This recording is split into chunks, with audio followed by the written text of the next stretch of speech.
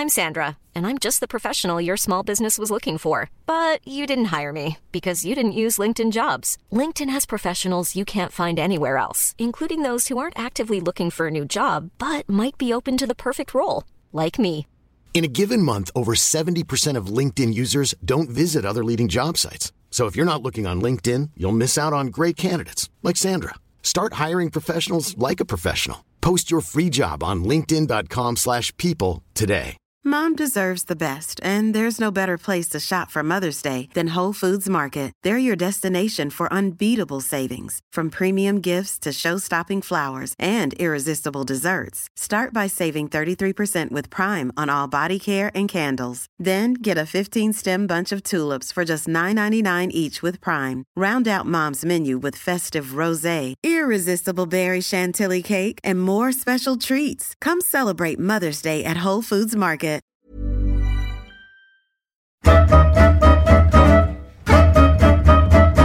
Han inledde sin fotbollskarriär 1962 i IFK Norrköping. 66 flyttade han till Holland och blev proffs för Feyenoord där han gjorde 5 framgångsrika säsonger. Han är skyttekungen med stort S. Under sina 144 ligamatcher som proffs gjorde han 129 mål. Och 1970 avgjorde han finalen i Europacupen som idag kan jämföras med finalen i Champions League. Han har vunnit Guldbollen och Svenska Dagbladets guldmedalj samt mästerskapstitlar i Sverige och Holland. Han är dessutom invald i svensk fotbolls Hall of Fame. Den här veckan hör du Ove Kindvall i Holmgren möter. Tack för all respons via sociala medier. Fortsätt mejla och tycka till och ge förslag på gäster. Du når oss via hemsidan niklasholmgren.nu, Twitter Niklas_Holmgren eller Facebook Holmgren möter. Här, Niklas Holmgren möter Ove Kindvall. God lyssning. Bengt-Ove Kindvall, född den 16 maj 1943 i Norrköping. Hej Ove! Ja, hej hej. Och nu är jag hos dig i Norrköping, i centrala Norrköping. Du är tillbaka. Ja, min fru och jag tyckte att så småningom på ålderns höst, och det tycker jag att jag är nu, och hon också, vi är över 70 båda två nu, så att för 5-6 år sedan då bestämde vi oss för att flytta tillbaka eftersom min fru också är härifrån. Så att nu är vi hemma på de gamla stråken här igen. Hur känns det? Känns jättebra. Jag tyckte själv att med åren så blir man... jag blev själv... fick lust att dra sig tillbaka och leva ett pensionärsliv, enkelt uttryckt. Alltså inte ha så mycket om och kring sig som jag var van vid sedan fotbollstiden. Du har bott i Göteborg, du har bott i Rotterdam och Stockholm då, senaste, eller innan du flyttade hit ner. Men Norrköping är något speciellt? Ja, det är det. Ja. Det var det redan när jag växte upp. Där IFK Norrköping var jämte Malmö FF, kan jag väl säga, de bästa lagen i Sverige. Och vad beträffar IFK så hade de ungefär halva landslaget på den tiden. Nu pratar jag om 50-talet när jag blev en 7-8-10 år. Så det var ju idoler för mig, och det fanns ju ingenting annat man skulle syssla med än fotboll. Så att jag var tokig i fotboll från 5-årsåldern, kan man väl säga. Guldköping heter det då, va? Ja, man döpte om det till Guldköping, och det passar ju bra. Även om idag, 50 år senare, så är det ju andra lag som har tagit den där titeln. Du är från Norrköping, från centrala delarna av stan, har jag förstått. Ja, på den tiden bodde jag mera på Söder. Jaha. Ja, inte så långt ifrån dåvarande idrottsparken. Okay. Så att där fick jag uppleva massor med folk till matcherna som då satt jag och tittade ut på dem på gatan, och sen gick man själv upp och var på det som kallades Berget på den tiden på Norrköpings idrottspark. Hur var det att växa upp i Norrköping då på 40- och 50-talet? Du är född 43. Ja, alltså det är en industristad är det ju, och har varit tidigare också. En liten stad, och numera har ju till exempel Linköping gått förbi Norrköping. Ja, hur känns det? Konkurrensen det känns inte bra. Nej. Utan det är ungefär som i fotbollen, att mot vissa lag där vill man skärpa till sig lite speciellt. Ja, okej. Vilka lag är det då som du ville skärpa till lite extra? Ja, det här med Malmö FF, det satt ju i sen från början. Men sen har ju till exempel AIK, där även min son Niklas har spelat ett tag, alltid haft något lite speciellt mot just de lagen. Ja. Hur var det som barn att växa upp här? Du gick med och tittade på Norrköping, stod på berget där och var med din pappa. Hur var miljön? Alltså, det var ju senaste åren så är det ju lite bättre än med Norrköping nu, men på den tiden var det ju mycket mer publik än vad det är än idag faktiskt. Vi hade ju snitt när jag kom upp i A-lag och grejer att det låg över 10 000 en bit, och idag får man vara glad åt att det är det. Så det var ju den bästa möjliga plats att födas på, vill jag påstå, fotbollsmässigt på den tiden. Var det bra att växa upp i stan? Alltså... Ja, jag tycker det. Från föräldrarna fick man ju höra att man var ju tvungen att inte bara spela boll utan satsa lite på skolan också. Det försökte jag göra så gott det gick, men ja, det var väl bra att växa upp, det var det helt klart. Hur var du i skolan förresten? Ja, den linjerna jag valde och så småningom upp till studentexamen, för det hade pappa sagt att det måste du bara klara. Så jag gick ju på läroverk efter folkskolan, läroverket, och på slutet så handelsmät. Jag tyckte alltid att handel och försäljning var viktiga bitar. Så jag försökte studera det lite ofta tills jag skulle börja jobba själv då. För på den tiden var det ju inte självklart. Idag kan ju faktiskt ungdomarna säga att jag vill bli fotbollsproffs, men på den tiden så var inte det någon större marknad. Det var inte speciellt många som hade varit ute när du åkte ut. Nej, det är sant. Jag kommer ihåg att det var någon tidning skrev att jag var någonstans mellan 10 och 15 under den tiden. Några före mig och några strax efter. Men idag har vi över 100 stycken som spelar utomlands, men det var alltså 10-15 stycken på den tiden. Vad jobbade pappa och mamma med? Ja, pappa jobbade på något som heter YFA. Det hade med textil att göra på den tiden. Min mamma var damfrisörska här i närheten faktiskt, där vi befinner oss nu. Så det var en vanlig hemmafamilj, och båda också födda här. Och nej, jag har ingenting att klaga på, tvärtom. Jag är evigt tacksam att de styrde mig rätt, så att säga, när jag var ung. Vi sitter på Drottninggatan om ni undrar. Behövde du styras när du var ung? Eller var du en skötsam kille, eller var du en busfrö i skolan? Nej, absolut inte. Jag försökte vara skötsam. Jag tror säkert att många uppfattade det så också. Men vad som var speciellt för mig var att jag var inte de där som idag kanske säger att jag ska bli fotbollsproffs, som vi var inne på tidigare. Utan jag såg ett steg i taget, som man säger. Först skulle jag kvalificera mig för pojklag. Så 11 år gammal var jag med i 12-14 års lager, för de hade inga mindre på den tiden.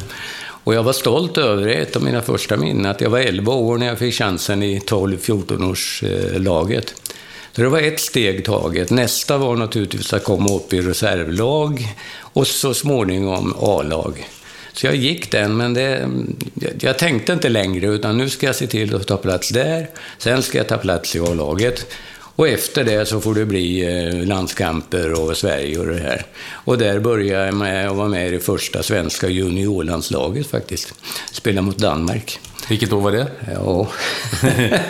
Det måste ha varit på 15, 58, 56, där någonstans, 57, 58 kanske. Ja. Var det självklart att det skulle bli fotboll för Ove Kindvall? Fanns det andra sporter? För ni som är riktigt bra i fotboll brukar ju ha en benägenhet att vara duktiga i andra idrotter också. Ja, vintertid, men det var inte skridskor för min del. Jag var värdelös på skridskor.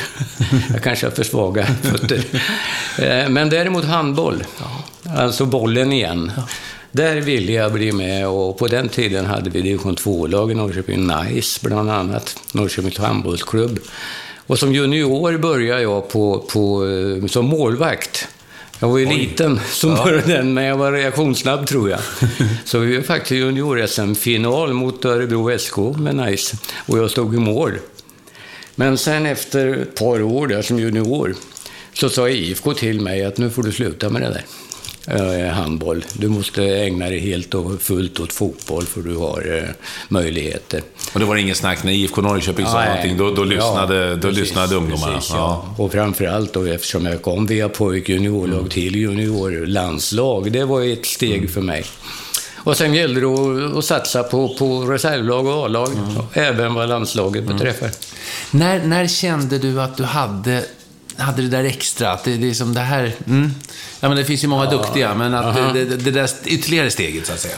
Ja, det var ju när man hade gjort något bra naturligtvis. Då var man ju inombords. Men jag ville aldrig att det skulle liksom märkas utåt. Men så glad som jag var när det gick bra både för mig och för laget inom mig, så hade jag lite svårt med, fastän många kanske tyckte att jag var lite konstig. För jag var väldigt glad så jag kanske skrattade och stod i omklädningsrum och sådär. Men nej, jag vet inte vad jag ska säga. Det var inga större problem. Men alltså Norrköping talar om för att du måste satsa på det här, trots att du är en lovande handbollsspelare, då hade du då har du ju någonting naturligtvis på den tiden. IFK Norrköping på den tiden var ju som sagt Nej, jag tvekar aldrig, men framförallt så försökte jag skärskåda mig själv med att tänka, hur ska jag nu nå nästa fas? Och det jag kom fram till var att snabbhet är absolut det viktigaste av många viktiga faktorer i fotbollen. Så jag tränar faktiskt extra på just snabbhet, uppfattningsförmåga, sprang ut för backarna istället för uppför, för att få igång steget så att säga. Och de här rycken som jag väl var känd för, det hade jag tränat på i junioråldern och framåt. Och det kände du själv att det här skulle göra? Det var ingen som sa till dig, ingen fystränare eller någon som sa att nej, det är klart jag tränar ju med IFKs trupp och kom upp i det och det här, men det var ju mer allmän träning och ofta med boll och det här. Så jag tog mig ut själv lite grann på den tiden och sprang som sagt var bland annat i utförsbacka för att få det riktiga steget från början. Var det vanligt att det gjorde så på den tiden? Idag så pratas det ju om, jag vet inte, varenda år så säger lagen att man tränar mer än någonsin. Det finns ju trots allt bara 24 timmar om dygnet. Men det är alltid så väldigt vetenskapligt nu. På den tiden? Nej, det var ju 2-3 kvällar i veckan och en match i veckoslutet. Och man tränade ju mest med boll, lite konditionsträning på vårvintern så att säga. Men i övrigt det här med snabbhet och det fick man ju till stor del sköta själv. Nu pratar jag om att jag är 12-15 år ungefär. Har du alltid varit anfallare? Är det som liksom... Ja, men som jag sa med Arsenal och kanonen. Ja. Jag hade drömmar om att jag skulle bli den där kanonen, alltså göra massor med mål. Så mitt mål var hela tiden att göra ännu mer mål. Och sen inte vara för kaxig om det nu gick bra någon gång, utan jag visste att jag är tvungen att utvecklas ytterligare för att lyckas nå den riktiga toppen. Och det har jag nog haft nytta av, för att jag försökte analysera mig själv. Till exempel, hur ska jag som center, som det hette på den tiden, göra för att komma åt inläggen vi har och stickpass in i straffområdet och det. Så det tränar vi, jag och någon ytter och så vidare, väldigt mycket på den tiden. Så att, och det var medvetet för att just få upp känslan och göra mycket mål. Och det hade förutsatt mig att jag ska förbaska mig göra mål och bli skyttekung och så vidare. Och det blev ju ett annat. Ja, det blev du. Vad är det bästa med att göra mål då? Jag tror alla har ju gjort något mål. Men alltså, det är glädjen. Ja. Jag menar, det går ju ut på det. Eller hur? Ja, och försvara mål också. Ja. Men att göra mål är väl det absolut viktigaste. Ja, som regel. Ja, men det gillar ju att slå passningarna fram till målet och sådär. Ja, det är okej, men det var inte jag så bra på. Nej, det var... Jag ville vara en avslutare, en killer, med en kanon. Jag menar, man säger det att det måste vara lite ego om du ska bli en bra målskytt. Du kan inte titta passning först, du måste titta mål först. Var det så för dig också? Att det var... Ja. Och sen lära mig under spelen när man kom upp i Ala och så där. Sen då gick det ju ännu fortare och jag var tvungen att hitta på andra saker. Till exempel vid inlägg mot mitten, mot straffområdet, säger vi från höger eller vänsterkanten. Så har man ju ofta en back emot sig. Och då vill jag alltid till 90% gå på fel sida för backens skull. Så att jag ryckte till innan och så kom bollen rätt så kunde jag göra mål. Det var inte alltid det var så, men det har jag reflekterat över nu när jag blir gammal också. Att man ser för lite av sådana aktioner så att säga. Och många sa ju då, kan man där nu också och så vidare. Ja, men det fanns alltså någonting bak som man hade tänkt på och tränat in. Ja, men hur mycket var träning och hur mycket är timing? För det känns att väldigt mycket är timing. Du har det där i det, det finns där någonstans, eller hur? Ja, precis. Ja, jag tränar ju oerhört mycket just på det här med timing. Ja. Och sen kan man ju tänka sig, jag spelar ofta mot en mot en på den tiden centerhalv eller mittback och det här. Och jag minns att, nu kommer han och han är stor som bara den och han tacklar och det här. Det vände jag till något positivt genom att tänka att jag ska rycka förbi honom när han minst anar det och så där. Så får man hoppas att medspelarna då uppfattar det och slår de bollar man vill ha.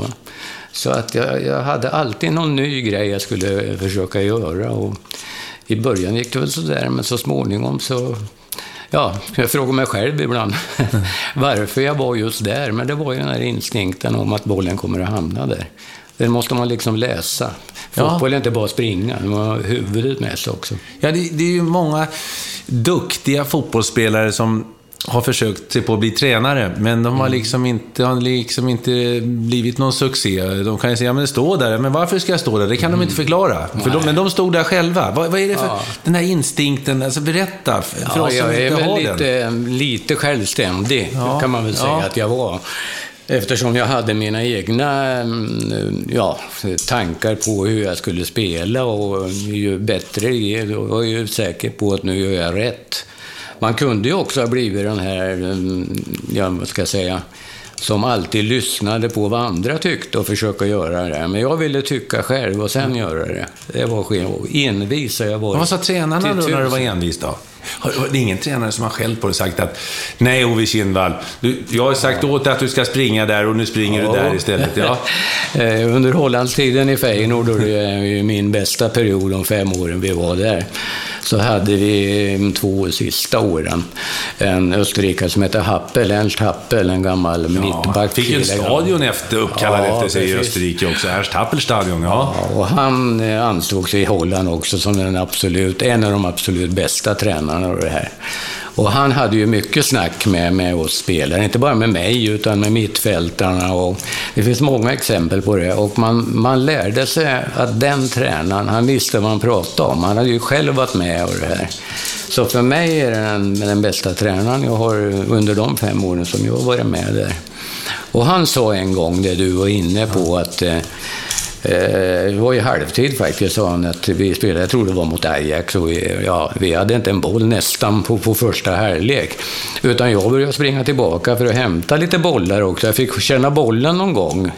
Jag sprang ju åt höger och vänster och mitt in, och det kom inga bollar på grund av att vårt försvar var så pressat. Så att, och då sa han till mig att Ove, du går inte in på egen planhalva. Ja, men jag måste ju, så jag då. Jag måste ju få känna bollen här. Det är inte ditt jobb, sa han. Det är att du ska vara där uppe på straffområdet och sen ska du rycka och höger och vänster och allt det här som är då. Och det anammade jag och ändrade på. Jag gick inte in på egen planhalva. Inte ens när laget var i defensiven. Så det kom jag alltid, och det la jag på minnet. Och man kan ju inte hålla på att springa i 90 minuter i full hastighet. Det klarar ingen. Och därför måste man ju vila lite ibland på det här. Och min uppgift var den på planen. Men han kunde också förklara för de övriga på sina positioner vad de kunde prestera. Men med ditt målsnitt så var det ju ett fantastiskt målsnitt som det hade. Vi ska återkomma till det. Men det var helt enormt... Ja, på seriematcherna som det har stått om det. Ja. Jag gjorde ju på de 5 åren 146 matcher i holländska ligan. 129 mål då. 129 mål, ja. Precis. Det är klart. Det är ju ingen som säger åt dig att gå ner och jobba i försvaret. Då är det ju tjänstefel. Nej, i och för sig. Men samtidigt, även när vi gjorde mål, så ville jag hjälpa de andra genom att även motståndarna hade bollen, jaga. deras spelare och det här. Va? Så jag var ju inte bara den här som gick på mittplan och så väntade tills det kom någon boll utan jag sprang väldigt mycket och jag hade ju en lätt kropp, så att det var därför jag gillade att spela mot stora motståndare också. Så orkar jag ju springa väldigt mycket och träna väldigt mycket på att orka i 90 minuter. Jag fick inte mycket stryk. Min känsla är att det var, visst det är tufft idag, det är högt tempo och så, men det var lite råare förr. Ja, råskinnen fanns på ett annat sätt och fotbollen, ja, det var bryskare. Ja, det var det. Fick du inte mycket stryk? Jo, det fick jag. Och hade ju en hel del skador också. Sparkar bakifrån, när man ryckte ifrån en back så visste man ju att nu kan det smälla, och det small ett par gånger riktigt ordentligt. Så att, men det var då i Holland som det var värst faktiskt. Debuten i IFK Norrköpings A-lag, berätta. Aha. Ja, det är ganska kul faktiskt, för att nu kommer lite motgångar. Min första match var, knappt jag kommer ihåg det, i Degerfors. Och Degerfors på den tiden var en svår motståndare i Degerfors för IFK. Ja, precis. Och min debut var då på yttern där, och en högerytter tror jag spelade, mot Degerfors. Och vi åkte dit med 4-0. Och jag tror jag rörde bollen 5, 6, 7 gånger på hela matchen. De var otroligt bra, så vi fick rejält. De skåpade ut oss fullständigt, så det är ett sånt där negativt minne. Och då undrar jag ju lite grann, men sen det var ju snart bortfluget.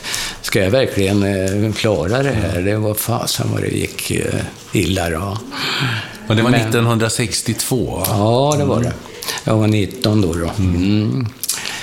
Men efter ett par matcher på bänken och lite annat så gick det åt rätt håll igen.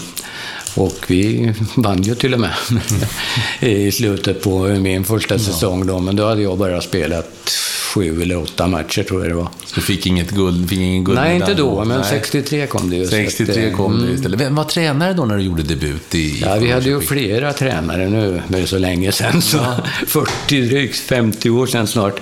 Vi hade olika tränare, men... Jag tänkte den som gav dig debuten och som sa obekänd, du spelar mot Degerfors borta. Ja, Vilmot Varsegi hette en ungrare som hade en hel del framgång med IFK. Till och med haft Gunnar Nordahl som tränare i IFK. Men frågan inte vilka år det var. Men Vilmot Varsegi kommer jag ihåg. Han var en duktig tränare också, ansåg som det också. Men jag spelar egentligen inte för tränaren. Jag spelar mest för mig själv och sen vad jag kunde hjälpa laget med. Berätta om atmosfären i Norrköping på den tiden när du kom upp. Det var ju alltså som sagt, det var en klubb som var bortskämd, hade framgångar. Det var halva landslaget spelade IFK Norrköping. Hur var det att komma upp där och med ditt ego också som du ändå hade? Ja, i början, de första matcherna, då var man väl ganska tyst i omklädningsrummet och det här, men då hade vi ju spelare som vi nämnde 5-6 stycken där, Samora, Bajdoff och andra, och sen var det ju Harry Bild och Leon Martinsson för att nämna några. Och de var lite spelevinkar. Vi hade trevligt i omklädningsrummet. Vi skrattade och många kanske för att ladda inför matchen. Så jag lärde mig lite av det. Man ska inte bara sitta och göra vissa grejer som man alltid gör, utan försöka ihop med kompisarna tänka positivt. Det här ska vi klara, det här grejer vi om vi... Och så där. De tongångarna ville jag ha, men det fanns ju också de som satt och bara tittade ner i golvet beroende på hur det stod till eller innan matchen och det här. Men jag var nog en liten spelevink faktiskt. Gjorde du hittade på hus och det och liksom gömde skorna eller på sig, eller jag förstår, du förstår vad jag menar.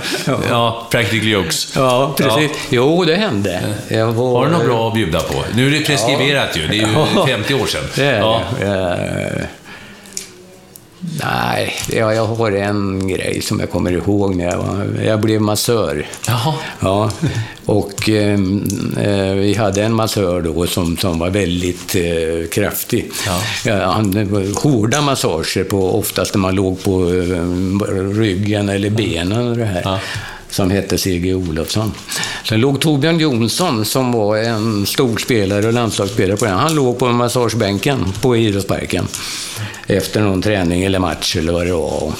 Och då flög fasen i mig att nu ska vi testa det. Så jag såg åt Olofsson C.G. gå åt sidan du, så tar jag över på ryggen på Torbjörn som låg där. Han låg i ansiktet neråt, så att jag tog i så mycket jag orkar med båda tummarna. Och sen, då började han att skrika lite grann. Olofsson, sluta, det är så hårt. Och jag tryckte ännu hårdare. Till slut, så efter en halv minut eller någonting, så tittade han upp. Sen fick han se att jag stod där och tog i så mycket jag hade. Då jagade han mig runt hela idrottsparken. Men jag var snabbare, och det visste jag, för annars hade han klappat till mig. Han hade klappat till mig, jag hade klappat ner mig helt enkelt. Och det är en sån här grej man kan skratta åt i efterhand. Så vi hade det ganska kul i omklädningsrummet ibland. Ja. Du har ju spelat i framgångsrika lag. Verkligen under majoriteten av din karriär. Finns det någonting som en speciell känsla, en speciell, alltså, kan man förklara när det liksom i omklädningsrum, i stämningen i hela truppen när ett lag är bra? Vad är det som gör det så bra? Ja, att man enas om att ingen är för mer än den andra i omklädningsrum och liknande. Och sen tror jag alla spelare håller med mig om att supporters som man har, och helst och så många som möjligt, det är viktigt. Och det har jag känt i hela min karriär, framförallt hos IFK när det gick som bäst då i Holland. Med massor med, vi hade 48 000 i snitt till exempel. Och jag kände mycket för de här. Jag spelade mycket för tränaren Happel i det här fallet, och våra supporters, våra fans. Det var mycket för mig. De gav en extra styrka. Om man jämför med dagens IFK Norrköping, så har de också haft väldigt hjälp av Gunnar Nordahl Kurva framförallt, och publiken som nu kommer fler och fler. Och det är nog en av anledningarna till att det har gått så bra för IFK Norrköping, och att det gick så bra för Feyenoord på min tid. Hur mycket tog du in av publiken? Det var stora matcher, men i Rotterdam 48 000 fullsatt. Ja. Hur mycket? Ja, det är ju olika. Det var ju såna här roliga grejer där också. De sjöng ju för mig till och med. Jaha, har du en egen sång där? Ja. Kan du ge oss lite smakprov? Ja. De hade bakom ena målet i The Cape, Feyenoordstadion, hade du fack G. Ja. Och där stod de inbitna supporterna. Ja. Och det var inte så vanligt med att man sjöng, och det gjorde man, men det var inte så mycket banderoller och sånt där som det är idag. Nej. Kanske. Men de började med att kalla sig Ove Kindvall Facksker. Ja. Och bland annat när jag spelade mitt 5:e år där, det är någonting jag minns med. Då sjöng man för mig, och det lät ungefär så här: Ove Kindvall, bleib bei uns, stanna hos oss. När jag skulle flytta hem igen då. Ja. Och det där kändes i hjärtrod, och jag hade dem speciellt, så att när jag gjorde en mål, då vände jag mig alltid mot min kurva med det på Feyenoordstadion. Vi kan väl gå lite händelserna i förväg. Varför flyttar du hem? Alltså du gör 2 mål i sista matchen, ni blir ligamästare, du har vunnit skytteligan 4 år i rad i Holland, och så flyttar du hem när du står på toppen i stort sett utav din karriär. Ja, det är ett par olika detaljer faktiskt som gjorde det. Lite hemlängtan hade både frun och jag på den tiden, de 2 små barnen. Det var en liten sån grej. Samtidigt började jag bli lite mätt på alla framgångar, så att jag ställde mig också frågan: orkar jag hålla på så här några år till och det här? Och sen var det här med pengar då. Så jag hade ju då 5:e året inför det på våren, eller på hösten blir det, sagt till vår manager att det här är nog mitt sista år nu. Själv förstod jag inte varför de inte, och det har de skrivit efteråt, gav mig ett rejält erbjudande, och kanske för ytterligare 2-3 år från då. Men det gjorde man inte, utan jag minns att sen har jag bestämt mig för någonting. Då är jag envis, som jag sa tidigare. och prata med frun och så vidare. För hon mådde inte riktigt bra. Hon hade problem med den här fuktiga luften i Holland. Rotterdam är en kuststad också. Ja, precis. Så det var en bidragande orsak. Men hade de betalt mera, då hade vi nog stannat åtminstone 1 år till. Hur var pengarna då jämfört med Sverige? Ja, alltså, när jag fick några 100 000 så var det ju ett par miljoner idag. Ja. Men det är ju 50 år sedan. Ja. Så att det är inga hemligheter, och det stod i tidningarna också. Jag fick väl 200 000 guld eller någonting i första 2 åren. Ja. Men sen så ville jag ha 1-årskontrakt, för jag blev osäker på hur länge jag skulle orka helt enkelt och prestera. Och det gick väl bra. Det var ju en slant till och så vidare i den klassen. Men jag menar, då var det ju helt annorlunda. Så att, jag fattar inte än varför de inte har stått i holländska tidningar. Jag läste också om det. De undrar varför det är den största missen i Feyenoords historia, var det någon tidning som skrev. Ja, inte nog med det. Feyenoord är ett av Europas rikaste enligt pressen på de åren vi pratar om. De hade ju, alltså, vi hade ju ofta 60 000 dessutom. När det var som fullt på den gamla stadion där. Så att, nej, jag fattar inte det riktigt. Istället fick man läsa i tidningarna att de hade jagat Gert Müller i Bayern München på den tiden. Och då kostade det några miljoner, så att så här efteråt kan man med lite skämt säga de kunde jag gett till mig istället. Ja, jag menar. Det har inte gått en död på dig, Ove. Jag sitter ju i ditt kök här. Så, men du var 28 år då när du flyttade, och det är ju ingen. Det var ju mer då, för då var 30 på något sätt. Det var pensionsålder. Men om vi går tillbaks då till tiden i IFK Norrköping. SM-guld blev det 1963. Berätta om det året, för då fick du en Ja, då spelade jag i princip alla matcher faktiskt. Ja. Och det är klart att en guldmedalj allsvensk, det slår högt också. Det gör det. Så jag var ju jätteglad för det. Så jag borde ha fått en 66 också, om det ska vara, för att då ledde vi när jag lämnade för Holland.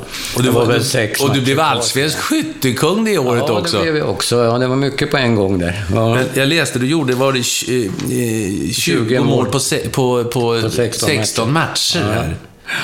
Och ändå fick du inte... Nej. Det blev ju silver. Har det hänt någon gång att en allsvensk skyttekung inte får guldet för att han har spelat för få matcher? Nej, det tror jag inte. Nej, det kan det aldrig. Nej, det kan inte det. Det är osannolikt ju. Ja. De hade ju någon 13 spelare fick medalj, guld eller silver och det här. Och det är klart, de som hade spelat mest av de 13, oavsett om det nu var guld eller silver, hade de då på den tiden i det 60-talet. Och det var väl lite dumt egentligen. Men det har de väl ändrat på nu, antar jag. Så nu får väl alla som har deltagit på planen, framförallt, vad jag vet. Ja, det var ju en del som har förändrats till det bättre. A-landslagsdebuten. Förbundskapten, hur det var, snacket, jag kommer inte ihåg vilken första landskampen var. Du gör inte det? Finland, nej. Ja. Är det? Ja, jag har det uppskrivet här, men jag tänkte nu. Men just att komma till landslaget, till A-landslaget, hur stort var det för dig? Ja, det var ju mitt sista delmål, eller näst sista delmål när jag hade satt upp för mig själv. Så att det var ju speciellt, och många stora spelare även i det, precis som det var i IFK när jag debuterade. Så att, men framförallt att få, som spelarna idag också säger, man var ju oerhört stolt att man ska få spela för sitt eget land när man är född och allting. Det är en speciell känsla, och det tror jag alla skriver under på.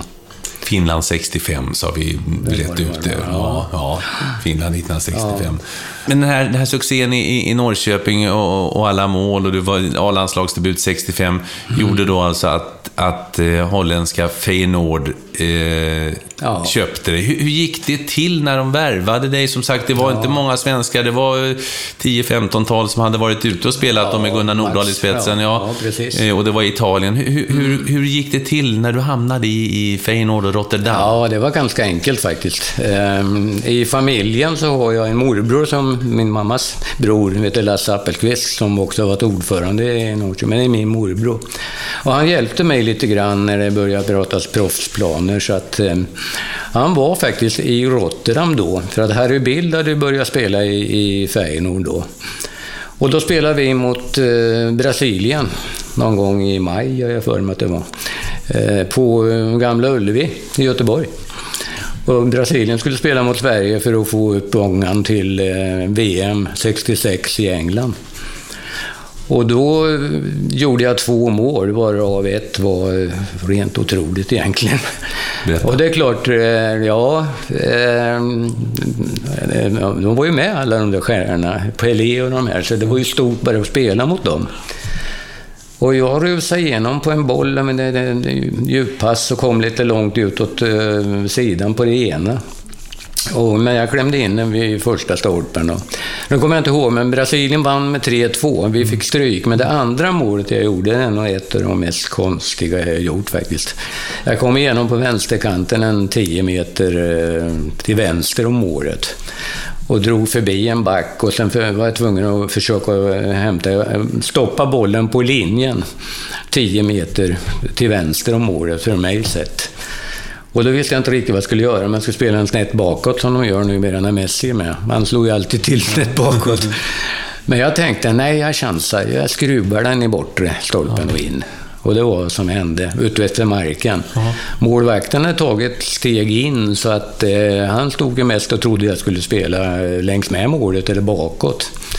Så att jag slog den på insidan av honom och sen skruvade den så det var inte kanonhårt, men det var inte så, i stolpens insida och in i mål.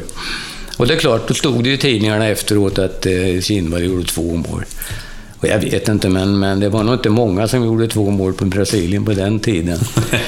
Och på tal om min morbror som då var i Rotterdam, han ringde dagen efter och sa att Tove, nu är det dags att packa väskorna igen. Nu kommer du ner här.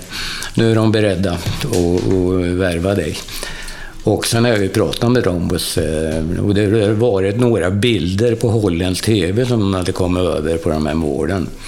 Och då var det ingen snack längre, utan då var det bara att åka ner. Så jag åkte ner till Amsterdam och var där vid lunchtid. Och sen satt vi på skrivbord då. De hade kommit från klubben och min morbror hjälpte mig. Och sen kom vi överens under eftermiddagen och sen åkte jag hem igen på kvällen. Hur kändes det då? Alltså att jag var oerhört glad. Dels var det ju mycket pengar för mig. Ja. Det stämde ju in i bilden. Så att man var ju enbart glad. Nu är det bara att satsa här och bli proffs. Det var ju sist på min stege. Sen hade jag uppnått allt andra som jag alltid såg fram emot. Så att allting var fantastiskt med den där tiden faktiskt. Vad sa din fru Sylvia som du träffade? Hon var 15 och du var 17 när det var lördagsdans ute i skogen, pratade vi fikade innan och pratade om det här. Vad sa hon då när du kom? Nej, det är väl klart du ska flytta till Holland. Ja, hon var med på det från första början. Hon tyckte att det här var ju suveränt. Så vi gifte oss ju i maj då, året innan vi skulle flytta så småningom. Så bodde vi 1 år här och fick bröllop och gifte oss. Sylvia blev med barn med Niklas. Så hon tyckte att flytta till, och jag hade ju varit i Holland lite grann, så jag sa att jag tror att det är ett av de länder som kanske är allra bäst för oss svenskar redan då. Och det blev ju så. Så att vi var jätteglada. Och jag glömmer aldrig när vi flög ifrån Kungsängen här. Här kommer en flygplan här snart. Kungsängens flygplats i Norrköping, Ja, och där när vi skulle åka på morgonen sen, 7:00, då stod alla våra gamla kamrater på tal om det här och det var att komma tillbaka till Norrköping. De stod där med en krans och med blommor och grejer, en 10-12 stycken, och vinkade av oss. De var där från 6 på morgonen. Flyget gick 7 via Köpenhamn och sen till Amsterdam. Och då grät faktiskt både Sylvia och jag på planet när det startade. Vi skulle ju vara ner då. Men det är en speciell känsla att hennes bästa kompisar hade åkt ut med det här. Tidigt på morgonen. Fantastiskt.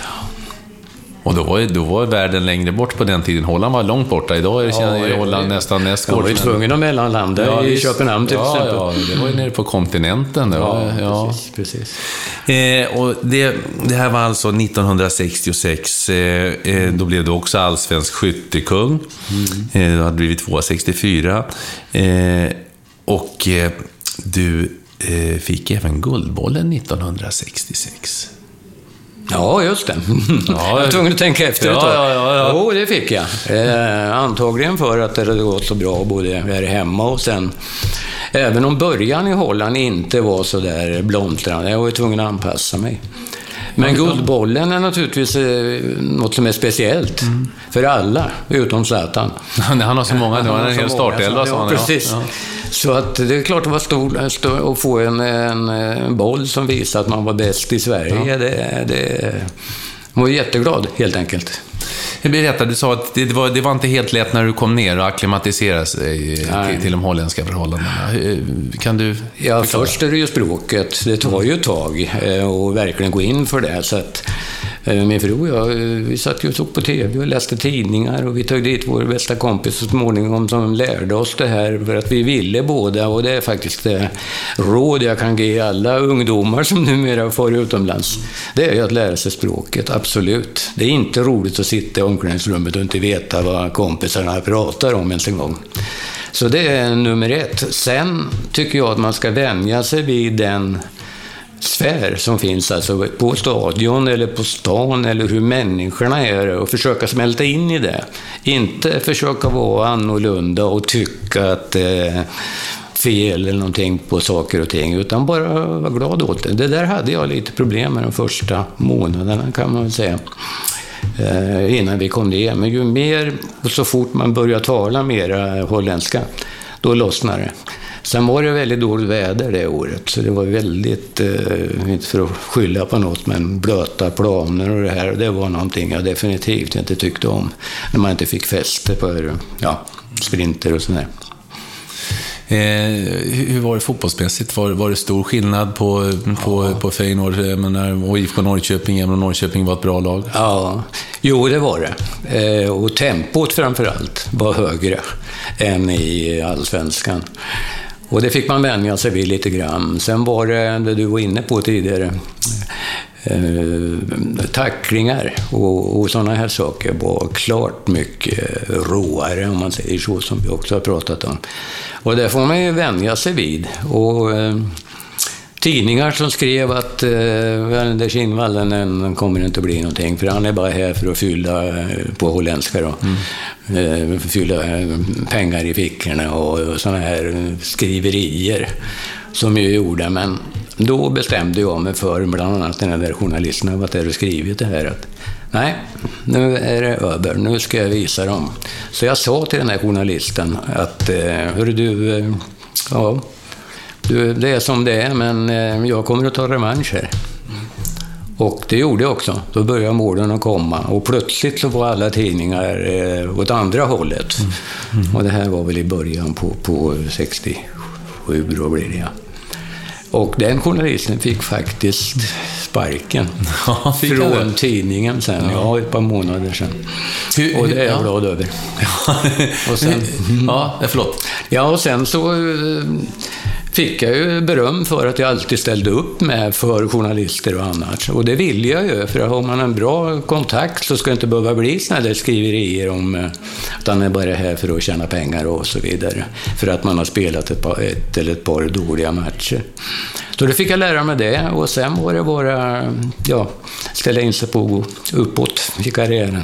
Hur var det med lagkamrater och så? Här kommer du från Sverige och du kanske tar en holländares jobb, för det var ju yrkesmän. Alltså Nej, jag var ju tvungen att vänja mig vid spelarna. Jag visste ju knappt vem de var i början, eller jag visste vem de var, men inte om de spelade det här. Och det tar ju ett tag innan man liksom lär sig det där. Ja. Men de tog emot det bra, alltså inte så att liksom här kommer en svensk och tar jobb, ska ta jobbet från oss. Sen hade jag ju hjälp av Harry Wild som var där redan ett halvår. Så att han och Harrys fru hjälpte min fru, så att vi efter ett par månader så kändes det som vi är hemma. Ja. Och då lossnade spelet för mig också, så att det var spelarna var jättebra. Det var ingen, det fanns väl någon undantag, det var ingen som liksom var dum på något vis, utan tvärtom. Det kändes som lite grann IFK-familj inom klubben. Spelarna bildade också en familj. Fast det är klart att man var ju tvungen att vara lite aktsam, för att gick det inte bra så fick man ju skäll.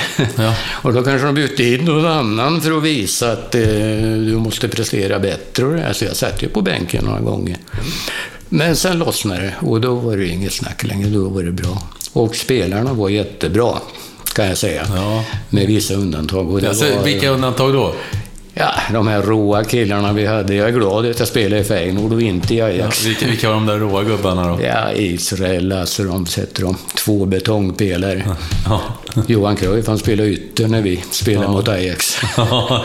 Han ville inte springa i mitten där.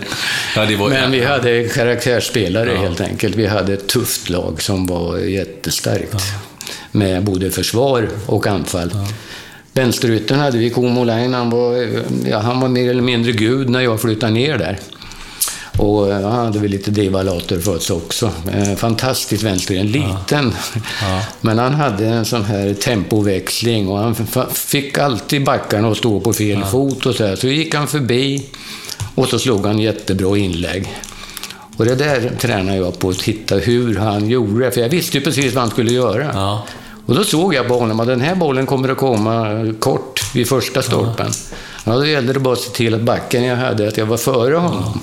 Och så nickade in en hel del mål så. Men om jag sprang mot andra stolpen, då slog han en lång boll, för han såg att det var liksom, vi hade en feeling. Så jag gjorde mycket mål på hans inlägg helt enkelt. För att vi läste varandra, eller hur jag ska förklara det. Och han var fantastisk då, den första åren jag var där. Sen blev han lite äldre och inte så snabb som han var då. Ja, du nämnde ju Johan Cruyff, holländsk fotboll på den tiden det var ju Europaklass. Ja, det var Gerd Müller från Bayern München skulle komma till Feyenoord, nämnde du i förrförande. Holländsk fotboll var absolut toppklass. Ja, jag menar vi vann som tur. Och därför älskar supporterna också. Första holländska lag som vi vann Europacupen. Och sedermera så Ajax tog Europacupen 3 år i rad. Strax efter oss där. Alltså var holländsk klubbfotboll Europaklass mästare på just det. Det var ju på den tiden också som den här totalfotbollen. Berätta för yngre lyssnare vad den här totalfotbollen var innebar när den kom. Ja, den kom ju via Ajax och framförallt Johan Cruyff då, som vi nämnde tidigare. Och Rinus Michels hette tränaren där. De hade uppfunnit det här att spelarna skulle, även om du var back, så skulle du definitivt kunna spela offensivt om du ville. Då skulle en medspelare falla tillbaka på backen medan de anföll. Och det gällde även för övriga lagdelar, så att de hade en grunduppställning från början. Men sen, och innan alla lag hade lärt sig det där, då kunde högerbacken gå upp och spela center ett tag. Medan centern spelade på mittfältet och så tog de ner någon annan på backen. Och det. En typ av totalfotboll. De kunde agera spelarna på olika platser lika bra, om jag säger så. De var riktigt bra då. Hur var det att möta ett sånt lag? Det är svårt att hålla koll på när jag ska markera den här killen, så är han helt plötsligt högerback. Om jag ska vara riktigt ärlig så tyckte jag hela tiden att Ajax var ett bättre lag. Ja. Men vi hade de här hårdlingarna som jag pratade om och folk som kunde göra mål också. Aha. Så att, nu har jag inga statistik där. Det var ganska jämnt mellan oss. Men jag skulle tro att Ajax slog Feyenoord mer än Feyenoord slog Ajax under de 5 år jag var där. Du vann skytteligan 3 år i rad i Holland. Ja.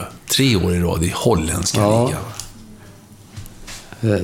Ja, jag är lite osäker på om det var 3 år i rad, men för jag har för mig att jag 68, du vann den holländska skytteligan 3 gånger, 68, 69, 71 och du var 2:a 1970. Ja. Så är det. Ja, så är det. Och det är ju wow. Ja, det är klart. 129 mål på de där säsongerna. Så det var mycket det. Mm. Ja. Alltså, allt måste ha gått in. Hade du några tunga perioder under den här resan? För vi pratade om ditt målsnitt. Första månaderna där, då var det inte det målsnittet. Tills jag liksom hade hittat rätt med kompisar. Och det tog ju ett antal matcher. Ja. Men i övrigt har jag, det är klart det är en annan match, men det gick som en dans tycker jag. Eftersom jag kunde fortsätta och Wim Jansen, vi hade en landslagsman på mittfältet. Fantastiskt trevlig kille och en riktig rackare och var duktig och han har också varit tränare i Celtic bland annat. Han sa till mig nu när man har åkt ner efter karriären att men det var enkelt att spela med dig i OS. Så vi, jaha, så jag för det då. Ja, du sprang ju svinn i helsike. Så vi i försvaret och mittfält, vi visste ju att om vi slår bollen mot höger hörnflagga, så vem kommer där om inte du? Och likadant till vänster, så. Jag blev jätteglad när han sa det här, och det är nu för 10-15 år sedan när jag hälsade på Feyenoord då. Så de förstod hur jag ville ha bollen, och de visste att de kunde, om vi hade problem, slå långbollar som jag kunde löpa på. Det var ju det jag var till för. Det var till för.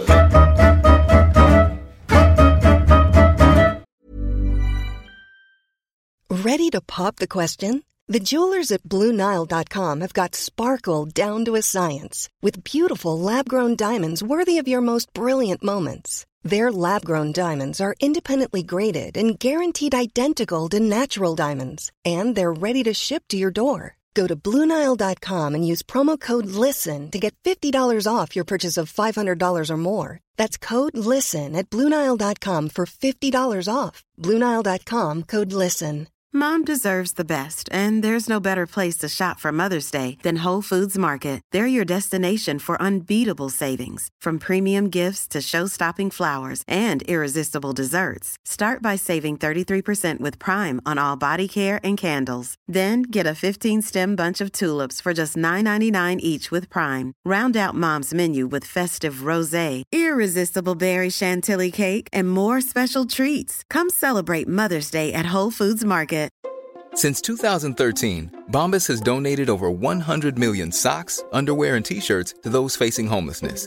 If we counted those on air, this ad would last over 1,157 days. But if we counted the time it takes to make a donation possible, it would take just a few clicks. Because every time you make a purchase, Bombas donates an item to someone who needs it. Go to bombas.com/ACAST and use code ACAST for 20% off your first purchase. That's bombas.com/ACAST, code ACAST.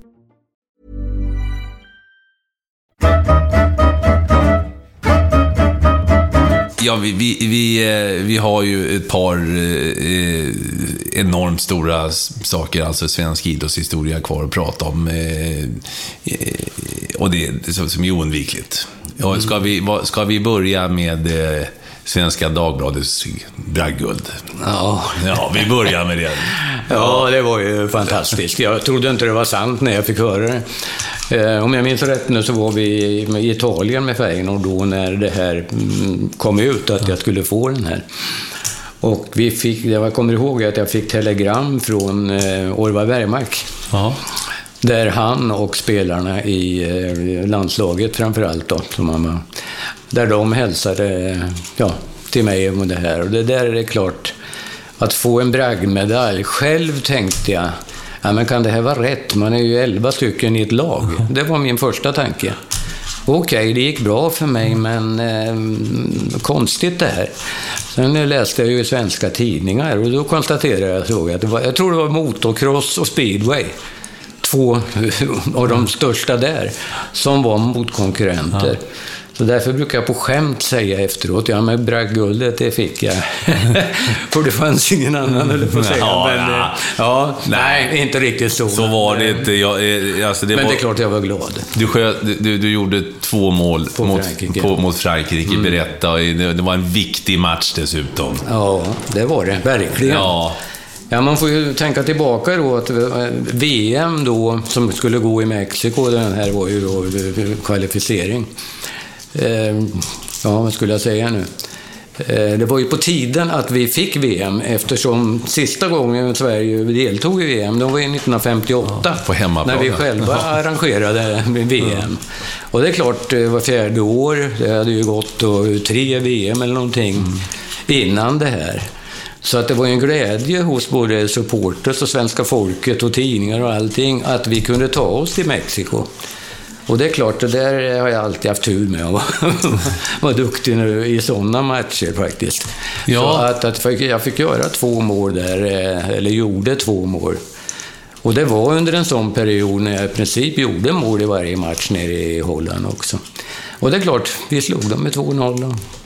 Alla pratade om en straff som jag orsakade, som de flesta tyckte var filmning då, men jag stod på mig så, men jag sätter ju ut axeln och vem skulle slå den då? Ja, då ville ju killarna att jag skulle slå den då. Ja.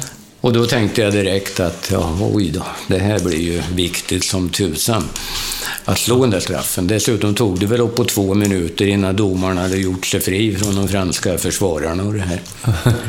Men då tänkte jag att men det är ju enkelt det här. Jag lägger den som vanligt ner till vänster från mig sett och ut med marken. Och det var det jag hade och i sido helst. Och jag gjorde det och den gick ju in till och med strök den stolpen, eller insidan stolpen. Så det var inte många centimeter över. Så att, och annars hade jag tänkt, men det är ju bara att åka hem till Holland igen. Om jag nu skulle ha missat. Han tänker alla de där tankarna. Jag var under de där 2 minuterna innan straffen så tänkte jag så. Så därför var jag kanonglad när jag kunde göra 2-0 som var ett rejält och bra mål. När jag både bröt en passning och sprintade iväg och slog in den högt på målvakten den här gången. Och då visste vi att vi var klara för Mexiko. Och Råsunda på den tiden, det var enormt. Folk stannade kvar och de skrek. Och äntligen var vi i VM då, efter 3 andra tillfällen. Ja, du har visat mig det. Du har en liten hörna här som du får ha lite gömd för din fru, där du har tidningsurklipp och priser, och där finns det en bild på när du sitter i badkaret bland annat, och du berättar att mamma var så glad så hon grät och pappa var stolt som han var så oerhört stolt. Sonen skjuter Sverige till VM och så småningom blev det Svenska Dagbladets bragdguld. Nej, det var fantastiskt, och speciellt när ens föräldrar är där och de inte har träffats på ett tag och bodde ju utomlands nu för 5:e året så att, på gång. Så att det är klart, det kändes. Och sen kan jag ju berätta att på den tiden hade Svenska Fotbollförbundet alltid lite mat och annat och uppladdning på, vad hette hotellet där nu då, i centrum? Flamingo? I Solna centrum eller? Ja, Solna centrum. Ja, det hette väl Flamingo. Flamingo, ja. Och när jag kom ut på gatan där var ju folk kvar. Det var tusentals ut på gatan på gamla Råsunda av supporters som skrek och stod i. Och 2 stycken tog tag i mig och sa, Ove, du ska inte behöva, och slängde upp mig på axlarna. Men de hade nog tutat i sig lite, så det gick lite rangligt. Men de bar faktiskt mig från gatan där nere upp till Flamingo hotell. Och det var lite vanskligt, för jag tror de skulle tappa mig flera gånger. Men de gick faktiskt, det är ju, vad kan det vara, 250 meter eller någonting sånt. Så det glömmer man heller aldrig. Hur känns det alltså att göra något så avgörande för Sverige när det betyder så mycket för folk? Du har gjort 2 mål mot Frankrike inför ett fullsatt Råsunda, skjutit Sverige till VM för första gången på 12 år till ett VM-slutspel. Hur känns det inombords? Hur hanterar man framgång? Ja. Det är det jag funderar på, men man är ju inombords jätteglad naturligtvis. Och man inser väl först efteråt hur viktigt det där var, men utan att låta skrytig nu, jag vill alltid försöka vara så normal som möjligt. Hitta inte på för mycket nu och vara trevlig mot supportrarna och den sån här. Jag hade väl fått lite itutat när jag var mindre också, från pappa framförallt, och som var också en hygglig fotbollsspelare. Så att jag tog det som en utmaning, men inombords var ju glödighet, om man säger så. Kunde du sova? Hur lång tid tog det när du somnade? Nej, alltså? det kunde jag. Ja, visst. Sylvia vakna ofta på den tiden. Ja. Speciellt om vi skulle möta Ajax dagen efter. Och så duttade hon på mig då i sovrummet och så sa hon, är inte du nervös? Nej, men gumman sa, vadå nervös? Ja, men du är ju seriefinal imorgon. Ja, men det är ju imorgon det, sa jag. Och så vände jag på mig och somnade om igen. Så jag har aldrig haft problem med det. Men hon var nervös. Det är ganska skoj faktiskt. Just det här att du var ju förvisso van att göra mål. Vad sa vi? 129 mål på 144 matcher. Så visst, du var van vid det, men ändå. Alltså, Nej, men det som betyder mest är ju naturligtvis de här värdefulla målen som man gör. Som gör skillnad från det vanliga. Jag menar, det har ju varit matcher också där man har varit värdelös, men det är ju bara att kasta allt åt sidan och sen nästa gång är det en ny utmaning. Det är så jag resonerar. Det kanske är därför det gått bra också, för att matchen är spelad så att säga. Ja, precis. Ja. Och så har vi det som är ju helt unikt. Du avgjorde alltså Champions League. Europacupen heter det. Men det är ju Champions League, kan vi ju säga att det är idag, för det var den finaste utav mästerskapsturneringar. 1970 mot Celtic på övertid. 117 minuten. Ja. 69-70 är jag fullt nöjd med, kan jag säga. Jo, alltså det var ju det största jag varit med om i Europacupen. Jag menar, det var ju lite annorlunda än vad det är idag. Det var färre lag, det var ett lag från varje land och så vidare. Och så här efteråt kan man väl säga att vi hade lite flyt i omgångarna. Vi spelade Polen och vad det mer? Östtyskland och i början där. Och det var tufft och så vidare. Men när vi fick Milan i andra omgången, då tänkte nog de flesta att nu bär det inte längre, utan nu kommer de att åka ur då. Och det var ju hemma borta på den tiden. Så att vi spelade ju då och fick stryk med 1-0 borta först. Och sen mötte vi dem i Rotterdam då och vann då förstås, höll jag på att säga, 2-0. Och jag gjorde inte något av målen. Nej. Det var rätt skönt. Och det var i andra omgången. Och då förstod vi och pratade om det att men kan vi slå Milan, som på den tiden var riktigt bra med ett par landslagsmän och det här. Även om det var på hemmaplan där vi var starka, så kan vi rå på i princip vem som helst. Så vi hade en inställning på att vi skulle kunna göra det vi gjorde så småningom där. Och det är klart att få avgöra finalen i förlängning och med 3 minuter kvar, som du sa, 117. Det konstiga är, och det är ingenting jag säger för att jag kände hela tiden att nu är det i andra delen av förlängningen. Och jag var inte så här jättebra, tycker jag själv, under ordinarie tid. Och det blir 1-1 och förlängning och det här. Men jag kände på mig att nu är det snart dags, för jag såg att de Celtics försvarare började chippa lite efter andan, och jag sprang som tusan på allting. Och så kommer den här frispark från våran Israel, vår mittback, och han vet, jag slår de här långa bollarna.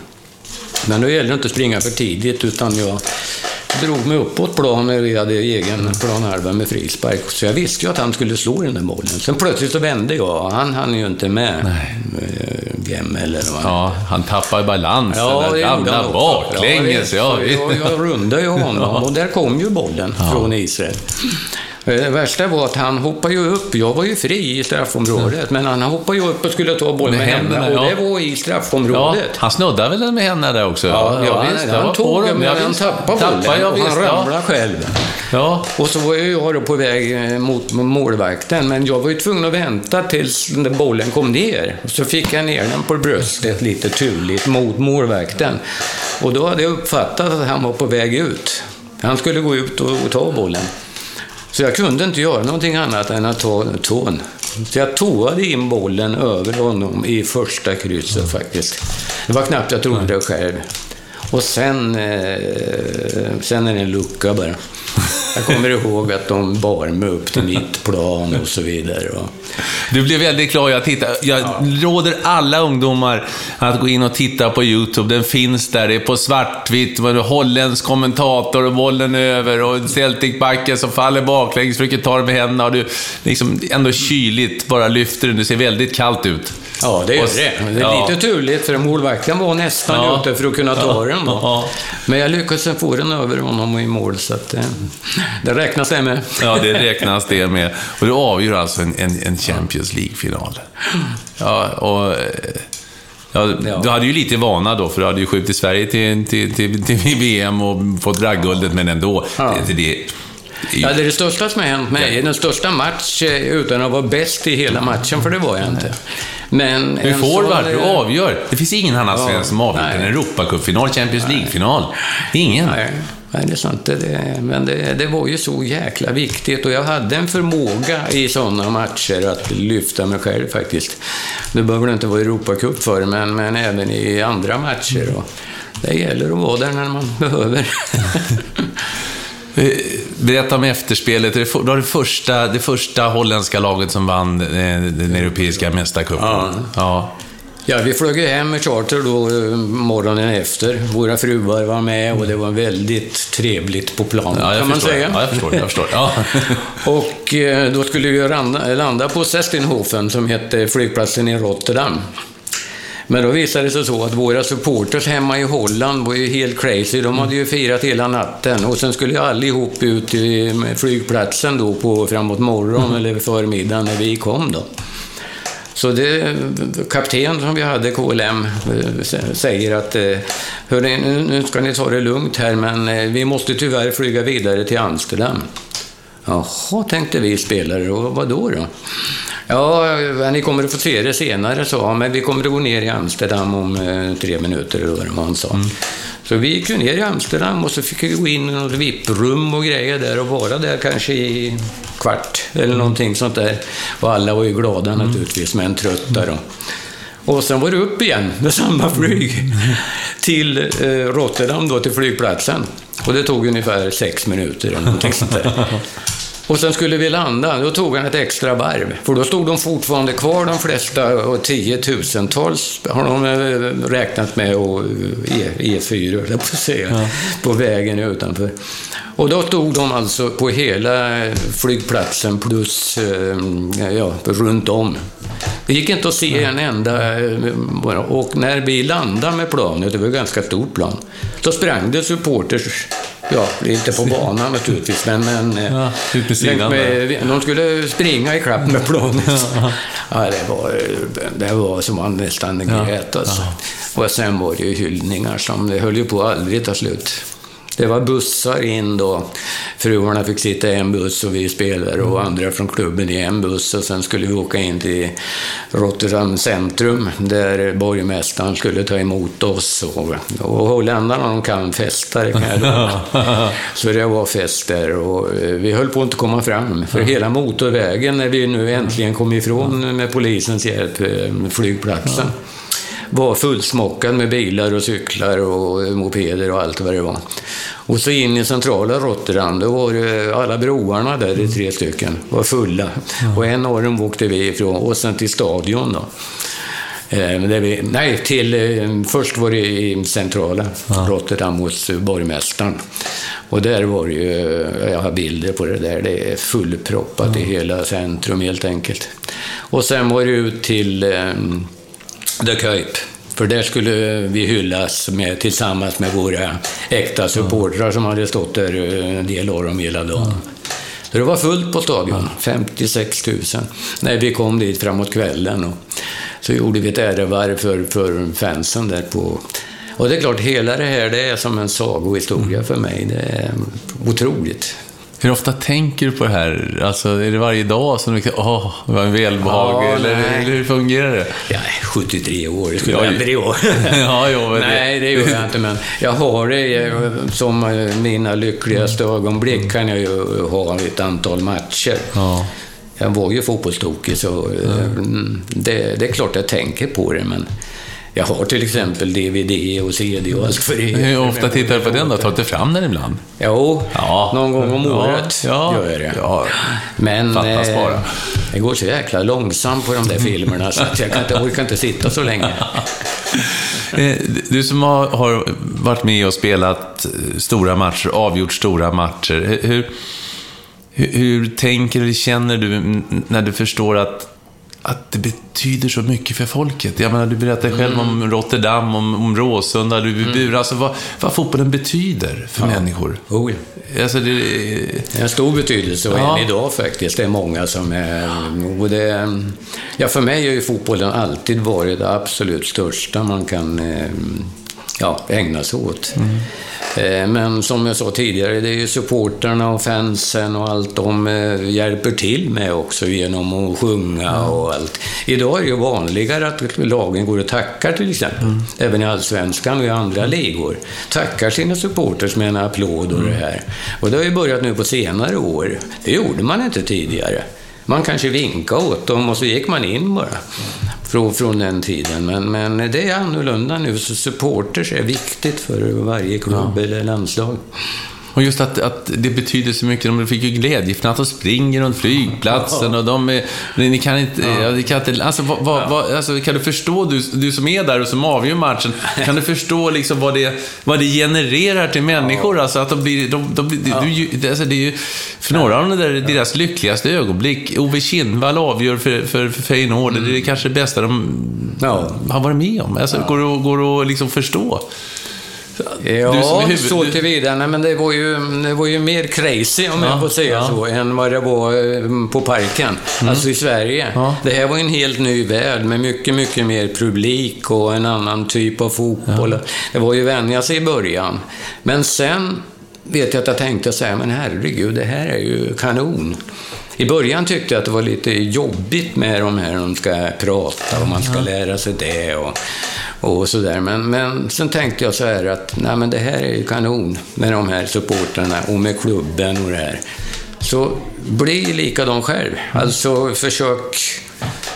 Var inte för blyg, var inte för frestande eller vad ska jag säga, utan var normal och sen gläds åt det. Inte deppa om du får stryk och sådär. Det kan väl ändra på nästa match. Optimismen byggde jag upp på det.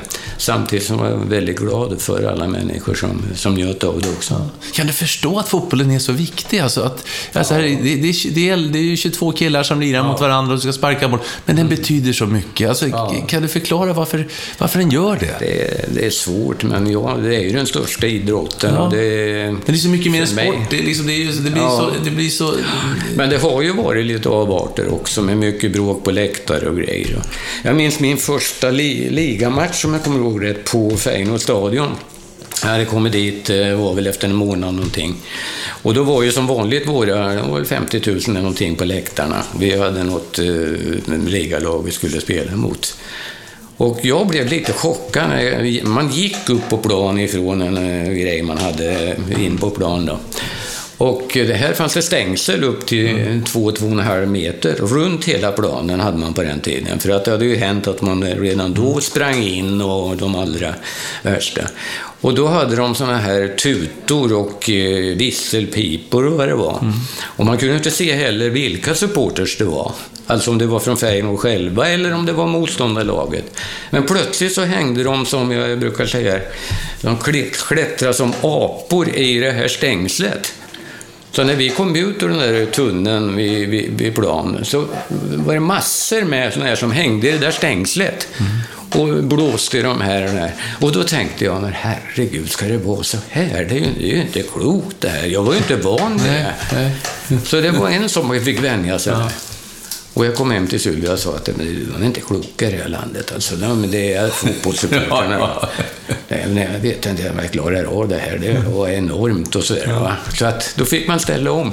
Och så veckan därpå så fick jag samma tankar igen. Att nu gäller det att bli normal igen. Var som dem. Var glad. Inte för att gå ut och skrika på plan, men kan vara glad eller vad.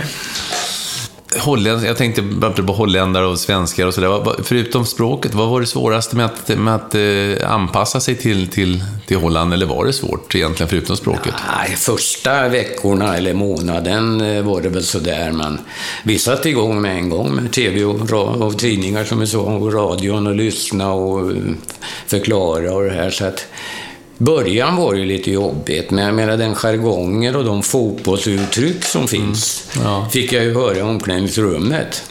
Men jag fick ju själv nästan gissa vad de säger egentligen. Det var nästan i början. Det finns ju fotbollstermer som det och de hade vissa uttryck, svordomar som man fick lära sig. Ja, de lär man sig fort, ja. Och då var man tvungen att ta en sån där svordom igen åt ingen. Inte gärna till domaren eller motspelaren. Fick testa vilket som den här är gult kort, det får jag inte ta försiktigt med. Ja, det tog ju tid förstås. Ja. Allsvensk skyttekung blev du alltså 1966 med dina 20 mål. Men du, Ove Kinnvall, du är ändå inte bäst i familjen när det gäller att göra mål i allsvenskan. Din son Niklas vann den allsvenska skytteligan med 23 mål 1994. En väldigt bra siffra. Väldigt bra siffra. Ja, jag har fått höra det. Ja, jag misstänker det. Jo då, han var i stöten det året. Ja. Men var det så då? Han hade... 94. 94, ja, just det.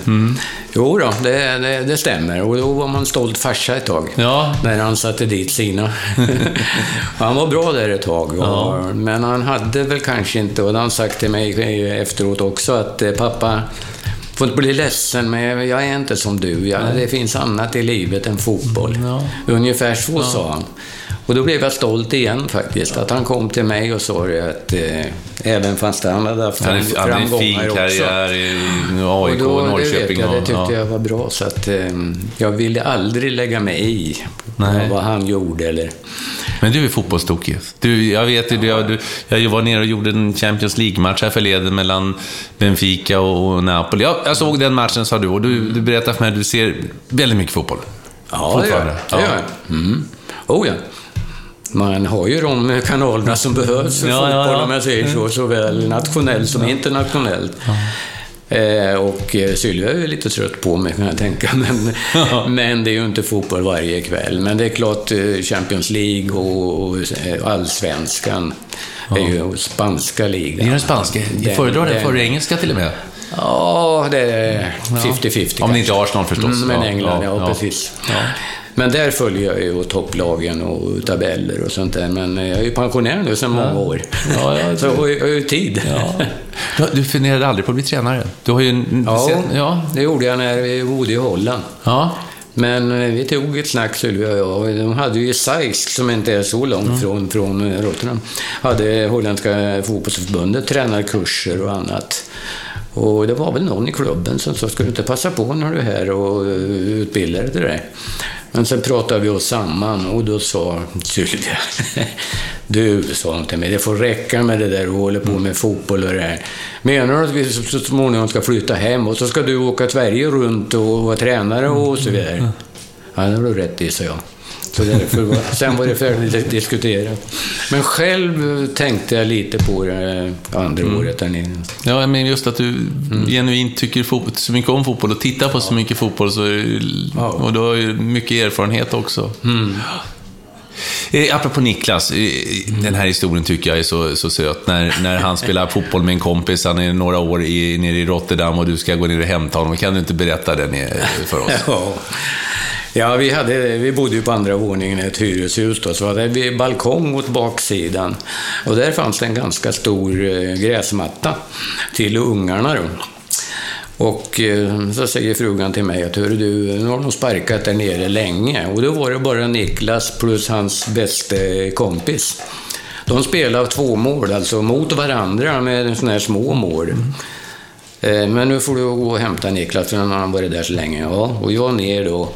Men du behöver inte visa att du är där så att de kan ju få lira färdigt ungefär. Så jag hamnar bakom husknuten. Och då böjde jag mig ner för att titta fram så här. Och då hör jag en stämma som jag kände igen som Niklas.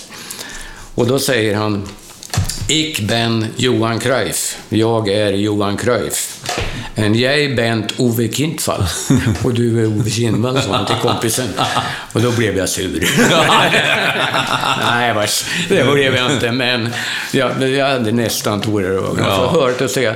Och han hade nästan inte pratat så mycket holländska, även om han var en par ord där. Men det där glömmer jag aldrig. Att han skulle vara Johan Cruyff medan kompisen fick det säger väl lite av din storhet också, va? Det var Johan Cruyff och Ove Kinnvall som gällde under några år där i Holland. Ja. Det var ju oftast det man skrev om. Och som du såg där inne också, vi mycket möten just med Ajax Feyenoord, eftersom vi var så bra på den tiden. Ja, holländsk mästare blir du alltså ett par gånger och cupmästare och holländsk skyttekung 3 gånger, svensk mästare, du borde ha blivit kanske 3 gånger, fick du bara en officiell. Allsvensk skyttekung, invald i svensk fotbolls Hall of Fame. Då har vi gjort en Champions League-final och målsnittet 144 matcher, 129 mål för Feyenoord. Och så flyttade du hem då 1971. Jag vet att du gjorde 2 mål i din sista match. Ni mötte Harlem och ni blev ligamästare 1971. Ja, just det. Och då gjorde jag 2 mål faktiskt. Det kommer jag ihåg. Ja. Och det var skönt att få åka som ligamästare. Ja. När man ändå skulle flytta hem. För det var ju bestämt. Och du hade också när du innan du lämnade Sverige haft en alla tiders match mot AIK. Ja, det är en av de matcher jag vet att du ofta talar om den. Ja. Jag tyckte det var speciellt att spela just mot typ Göteborg, Malmö FF och AIK för att nämna några lag. Och det är klart, när vi skulle åka sen dagen efter, tror jag det var det kändes ju speciellt och på parken, som det hette då. Och massor med folk. Och de visste ju att jag skulle iväg sen efteråt och det här. Och AIK hade Rimbo Lundblad, kommer jag ihåg, som låg 2:a efter mig i skytteligan. Det här var 16:e omgången av 22. Och han hade, vill jag minnas, 14 mål. Och jag hade 16. Och så var det några andra där under. Och sen slår vi AIK inför mycket folk på Idrottsparken med 6-0.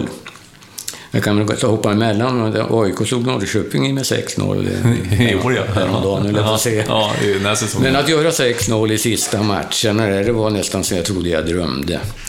Och de bar mig från plan och folk stannade kvar och det var en fest utan dess like. Och få avsluta så i sin klubb som man är tillhört när man var 11 och åka dagen efter eller 2 dagar efter, det var känsligt faktiskt. Men jag har haft en jäkla tur med och förmåga just i viktiga matcher att... Hände det något speciellt med Ove Kindvall när det var viktig match? Du var ju ganska lugn berättare. Det var match där mot Ajax, frugan var nervös, men du sov gott tills det var dags att gå upp. Men hände det något annat med dig liksom, när det var viktiga matcher? Det betydde mer för mig. Jag laddar, det är svårt att förklara, men just viktiga matcher och landskamper som är viktiga och det här. Då laddar jag var så koncentrerad på vad jag skulle göra så att det är svårt att förklara, men jag har haft förmågan att göra bäst ifrån. Var du nervös? Eller, Nej, nervös är jag på andra saker, men inte för spelet eller det. Vad var du nervös för då? Som yngre var man ju mer nervös än när man kom upp i det här, alltså i 20-årsåldern och däröver. Däremot har jag upplevt att jag är lite nervös för annat. Men det beror nog på att jag är inte fotbollstokig. Jag älskar fotboll och är fortfarande, även om jag är gammal idag. Men för mig är även det vanliga livet och framförallt barn och familj. Orolig för barn och barnbarn, de är jag orolig för. För jag tycker att vad det inte händer någonting och så vidare. Vilket det gör mycket. Ja, det är underligt, men det kan jag vara nervös för. Men inte en fotbollsmatch, nej. Ove, du återvänder hem till IFK Norrköping efter 1971 och du avslutade i stor stil med 2 mål mot Harlem. Och spelar i Norrköping mellan 71 och 75. Där blir det 94 matcher och 30 mål. Du är ju fortfarande i bra slag. Ja, fast målsnittet är ju sämre. Lite sämre, men det är ändå...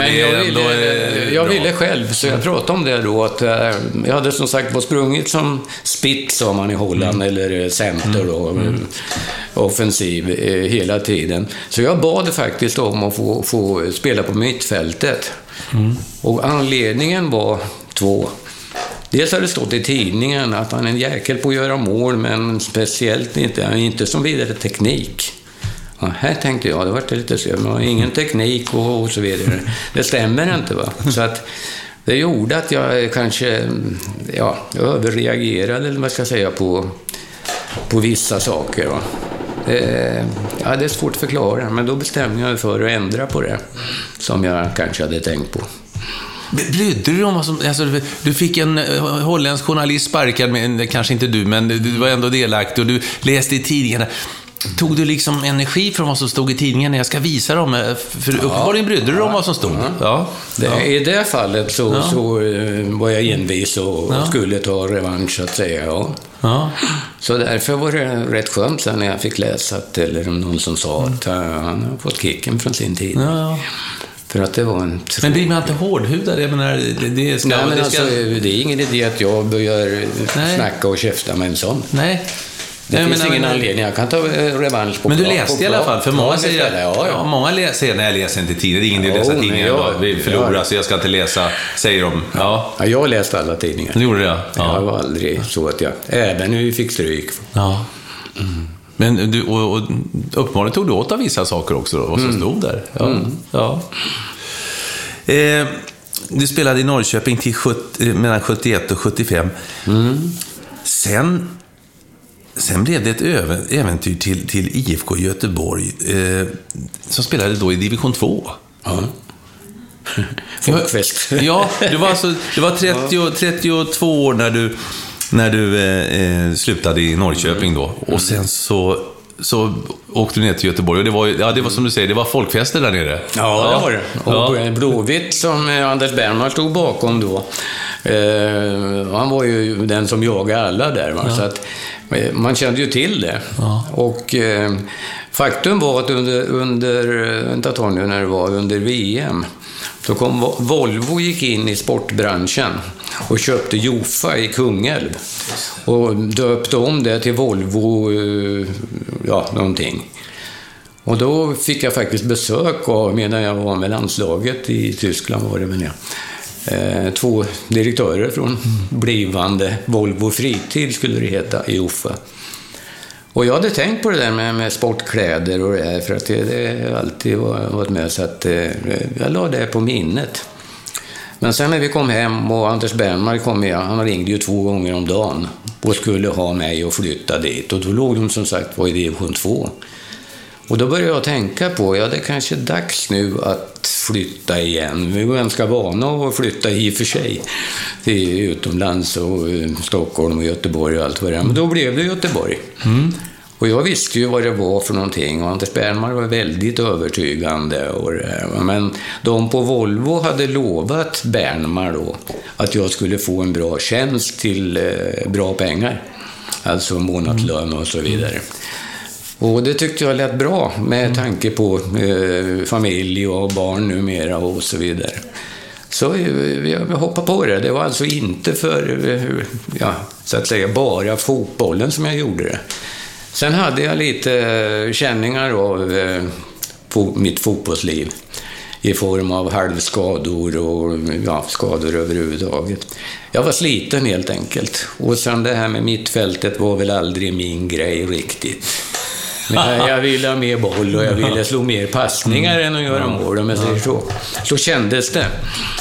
Men vi ångrar inte att vi flyttat till Göteborg. Det var roligt att få med och spela upp dem och få fram spelare som Torbjörn Nilsson, för att välja en. Ja, det var ett härligt gäng där nere, berätta. Ralf var väl där, va? Ralf Edström, Björn Nordqvist,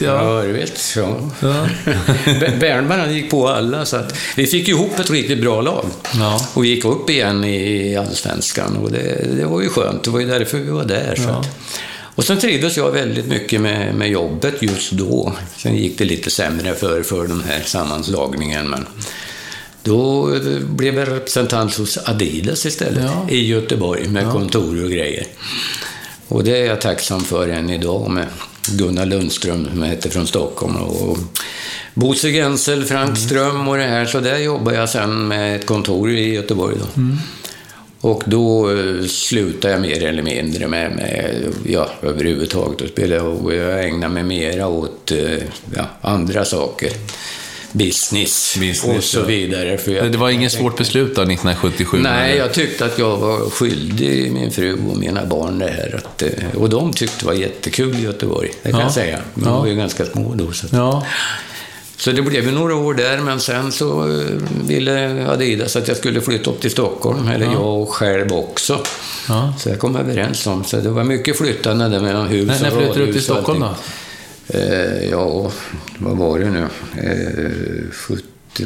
75. Det måste ju varit senare. Ja, 77 slutade du med fotbollen. Ja, det här var någon gång under 80-talet. Ja. Jag minns inte alla de där siffrorna, för jag har lite svårt med minnet. Ja, för mycket i huvudet antagligen. Sen alla år. Men nu på sistone har jag känt det. Att det jag minns inte. Men jag tror man har en fru också. Hon kommer ihåg allt. Hon kommer ihåg, ja, men du kommer ihåg målet på San Siro. Ja, Europacupfinalen. Ja. Det kommer jag inte ihåg mig. Och så det blev ganska många år i Stockholm innan du flyttade ner tillbaka hit då. Bland annat så har du ju arbetat som expertkommentator i tv, och mycket uppskattad sådan. Det fanns stora artiklar inne på ditt kontor här där du hyllades för. Det var inte lika mycket matcher då som du var kommenterare. Tänk om det hade varit idag, vet du. Det var en match varje kväll, va? Vilken grej. Ja. Jag var väl en av de första bisittarna som man sa. Va? Det var ju både för Ettan och TV3 som började då också. Så vi var över till England på tal om det. Ja. Och var bisittare eller expert, vad man nu kallar det. Så jag var väl en av de första där så det var ju mest Bosse Hansson och sådana referenter som Bosse jag fick. Bosse jobbade inte med, han ville gärna sitta själv på sin tid, men du och han blev ett par där som jag läste själv hyllade. Ja. Ja. Riktigt, en soffa och hade lite gäster och sådär också. Ja. Hur var det att jobba med tv, gillar du det? Jag trivdes bra med det, men efter några år så var det mera det här, och det var ju mycket resor också. Och det har jag haft hela mitt liv, ända sedan jag var fotbollsspelare själv. Så att till slut så kände jag mer och mer att nu vill jag dra mig tillbaka och ta det lugnt helt enkelt. Jag kommer inte överge fotboll och idrott, men nej, jag orkar inte så mycket mer faktiskt. Jag kände det, så att jag har känt ett antal år nu. Så att, och som sagt, sen blir man ju varse om att man blir gammal någon gång också. Det är jag nu, tycker jag. Ja, du ser ut att vara i väldigt god form, Ove. Ja. För jag tränar 2 gånger i veckan. Ja, visst. Det är inte mer. Och så tränar du lite extra kanske också. Så. Nej, inte mer. Nej. Ja, men så har du också varit på, det var som du sa, du har ju varit på Svenska Spel. Jag såg dig på väldigt många matcher, du var med som representant där och det var en rätt många år. Jag åkte ju med landslagen, junior, dam, A-landslaget och så vidare. Det var min roll, vi var ju största sponsor, så att jag var ju representant för Svenska Spel då, eller Tipstjänst som det hette förut. Men innan dess var jag också åkt ut och satt ut de här nuvarande spelmaskinerna, datorerna. Så bland annat hade jag ett distrikt där jag bodde i Stockholm. Jag åkte lite grann här också i Norrköping, Östergötland och satt ut de där maskinerna till de som ville de här spelhörnorna som alla går till nu med Svenska Spel. Där var jag med och satt ut och bestämde vissa villkor för att, som oftast tobaksbutiker och varuhus som hade såna här spelavdelningar. Så det var ett kul jobb, för det fick jag träffa många av dem som jag kände tidigare. Ja, och snacka lite fotboll också. Ja, precis. De var inte så lätt glada när Ove Kindvall kom och hälsade på också. Jo, det blev ju men det är klart, till slut blir man trött på sånt också. Så då bestämde jag för att gå i förtidspension. 62 år var det när du gick i pension. Ja. Var det? Nej, jag tyckte att det var helt enkelt en på Svenska Spel som Byberg då, kontoret. En kvinnlig som hade fått någon förtidig pension från sin chef. Och beträffande ekonomin då fått vidarebetalt. Och socialt skulle man inte förlora på det heller för pension och sådär. Och då fick jag höra det, och då gick jag in till min chef och sa att, jag kommer inte ihåg någon Gunnar nu, eller var det nog, att då är det pratat med Sylva så där också, att vi kanske är dags nu att åka hem till Norrköping igen. Och så kan vi bo på landet, du och jag. Och ni är från landet, det var det noga med att påpeka. Ja, det är ingen riktig Norrköpingstjej. Ja, precis. Jo, då, så att så blev det. Vad har Sylvia, hon har följt med dig, men har hon jobbat under tiden, eller? Nej, jo, det har hon ju. Vad dum jag är. Han har även när hon växte upp här i Norrköping och i Stockholm sen. Hon jobbat och sen här i skoaffär. Jaha. Som expedit då. Så hon är duktig på sånt. Tycker du om musik? Ja. Duktig på att laga mat. Ja. Tycker du om musik? Jag tyckte du menade. Ja, det kan du. Jo, det gör jag. Men det måste jag ju, för en bror som heter Kai. Ja, och Niklas, din son, är också musikintresserad. Så att, det var det jag tänkte säga. Jag sitter i familjen. Så att, han är ju också legend på sitt sätt med radiolegend. Kai Kienvall. Jo då, så nu är det bara ett par 100 meter här över strömmen där bor Kai och har gjort i alla år. Ja. Och hur var han på fotboll? Ja, ingenting. Du fick allt, eller? Jag tror aldrig jag sparkade en boll nästan. Nej, jag tror inte det. Hans intresse var radio när han växte upp. Ja. Det började med att han satt med en liten apparat som han spelade in, och sen blev det ju låtar och... Så det var hans från tidig ålder. Ja. Så han satt ofta hemma och hittade på nya grejer. Och det gör han än ändå. Han är väldigt duktig på musik. Ja. Han är många kända program med kanske trackslistan i spetsen, för den hade ju så många år. Ove, vem är den bästa du har spelat med? Bästa spelaren du spelat med? Ja, det är antingen någon av de här mittbackarna jag har pratat om. Och nu går jag till Feyenoord. Och Komolain som har berättat om vänsteryttern. Ja. De två i mitten och han där ute längst till vänster. Sen var det många bra andra landslagsspelare. Men för mig var ju han Komolain väldigt viktig. För det var ofta hans inlägg jag gjorde mål på. Och de två i mitten där, det var ju Feyenoords styrka på den tiden. Sen i IFK, det var ju många. En liten dröm fick jag ju när jag blev flyttad in som center. Det hade ju varit Örjan Martinsson hela tiden, även i landslaget. Och Harry Bild som högerinne. Och det var ju på den tiden vi började med 5-3. Och då fick jag spela center efter att ha börjat som ytter. Ja. Och det är klart, med två sådana spelare som Harry och Örjan bakom sig, framförallt Örjan var otrolig på att spela. Och Martinsson finns tyvärr inte längre. Var Komolain för IFK Norrköping. Han spelade bollar som han var fantastiskt bra på det. Vem är den bästa du har spelat emot? Ja, som forward är det definitivt emot. Johan Cruyff anser jag är den största holländaren genom tiderna. Ja, och hans arv också, men som han har spridit ner till Barcelona, hela hans, jag menar, både som spelare och tränare har han gjort avtryck. Berätta, hur var han? För du mötte ju honom när han var som bäst. Du såg dem till och med VM, innan VM 74 då, när han liksom blev känd för hela världen. Ja, han låg ju mycket bakom den här totalfotbollen ihop med tränarna och det här. Va? Men i övrigt var han väl lite så här som, jag tror säga Zlatan nu. Ja, det är ingen, han bestämde allting. Han rökte också, va? Ja. Det gjorde jag också. Och gör en.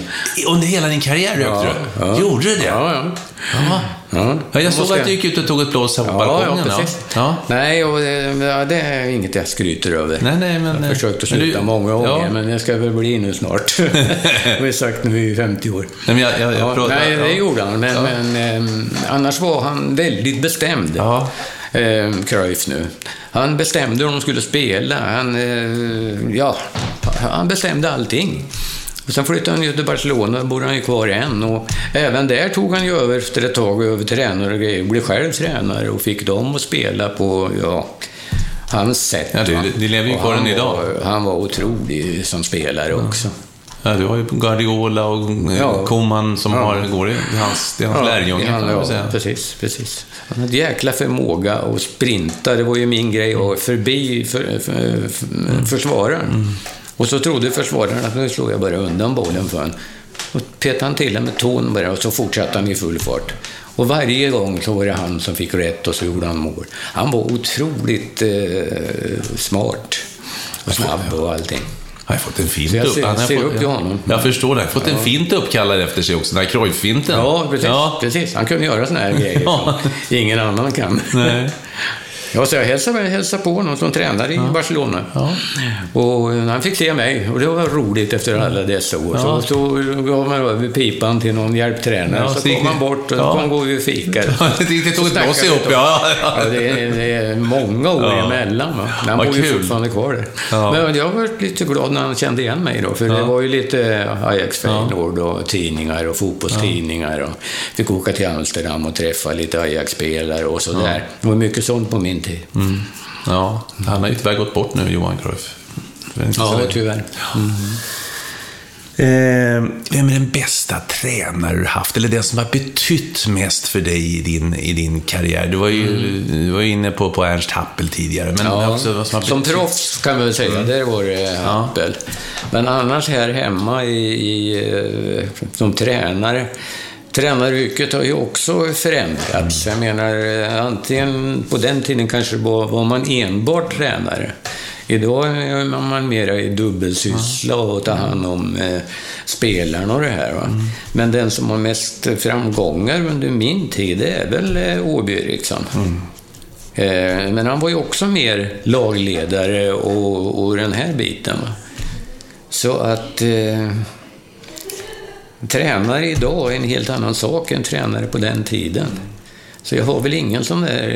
Jag menar Gunnar Nordahl borde jag vara stolt över. Han hade en sandplan på parken. Då var han och frågade om inte jag skulle vilja ha lite inlägg då. Gunnar Nordahl. Ja, han var tränare då. Så han stod och slog inlägg. Och jag krutade in dem och så vidare. Eller försökte i alla fall då. Och han var ju bara... Han sa också precis som Happel. Upp i topp, skrek han åt mig. Från bänken, Gunnar Nordahl. Jag undrar först, vad är det han säger? Upp i topp. Och då, upp på topp. Upp i området med det. Ungefär Gunnar Nordahl. Så att... Men vem som var bäst då, om jag vet inte. Nej. Och idag så, jag ser ju att du ser fräsch ut, du bor fräsch, din fru ser fräsch ut och du har, och så berättar du för mig att jag har väldigt många barnbarn, sa du. Många oroar sig för. Nej, det var ju en orsak till att vi flyttade tillbaka till Norrköping. Inte och barnbarnen. Min fru älskar ju alla 11 barnbarn och 3 barn.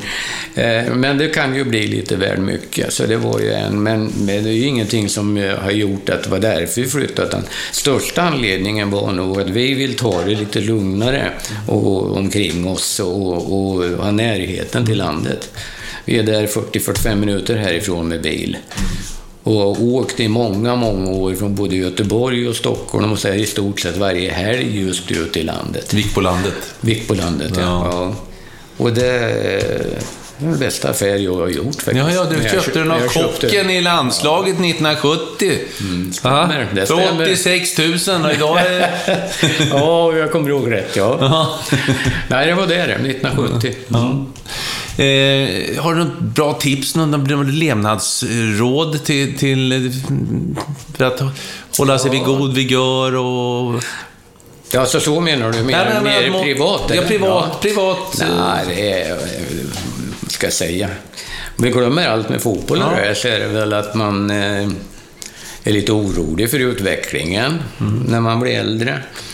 Och då menar jag allt man läser om på gator och torg och allt det här. Och bränder och bilbränder och det här. Sånt där tycker jag är läskigt. Att vi då bor i ett land som har de här problemen. Och de är ju inte ensamma om. Det finns ju utomlands också.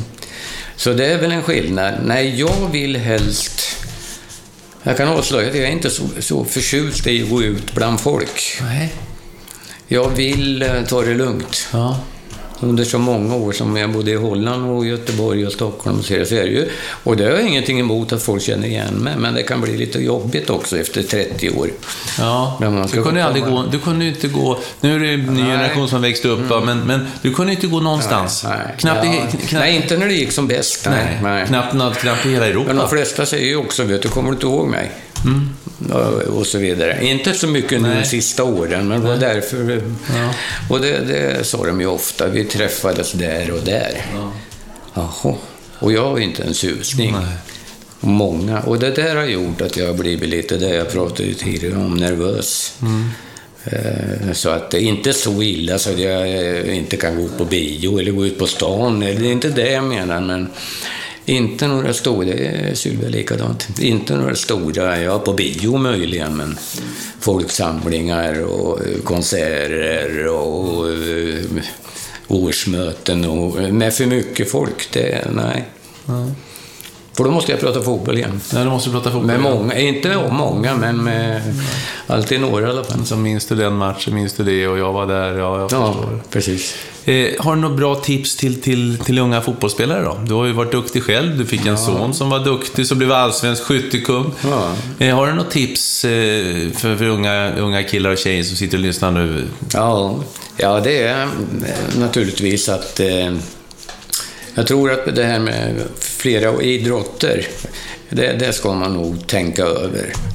Vill jag bli skidåkare eller vill jag bli fotbollsspelare eller handboll eller det här? Och det man tycker bäst om, det ska man försöka leta upp den klubb och tränare kanske som man kan få hjälp med det här. Och kanske några kompisar som man kan gå tillsammans med, för då är det mycket lättare än att man enskilt ska. Och så måste man ju naturligtvis inte ljuga för sig själv, utan man måste ju ha känslan att man ska göra. Det här är vad jag vill göra och jag ska göra det så bra som möjligt. Det är enkelt att säga, men alltså träna och tänka på det här. Men glöm inte att det finns ett liv utanför fotboll och handboll och hockey och allt vad det är. Och jag har försökt att tänka så att jag är jättekul med all fotboll och handboll på den tiden. Men det får inte ta överhanden över allt annat som familj och livet i övrigt. Det är det enda rådet jag kan ge. Och sen framförallt, var envis. Ge dig inte förrän förrän man har gjort ett misstag. Och då ska man rätta till det vart efter så att man blir bättre på det också. Tack snälla Ove Kinnvall. Det var så lite det här var och intressant. Tack själv Niklas. Det var trevligt. Tack. Tack för att du har lyssnat på Holmgren möter. Har du förslag på gäster vi kan möta? Tipsa oss på Twitter, Niklas_Holmgren. Hemsidan holmgrenmöter.nu eller Facebook Holmgren möter. På återhörande.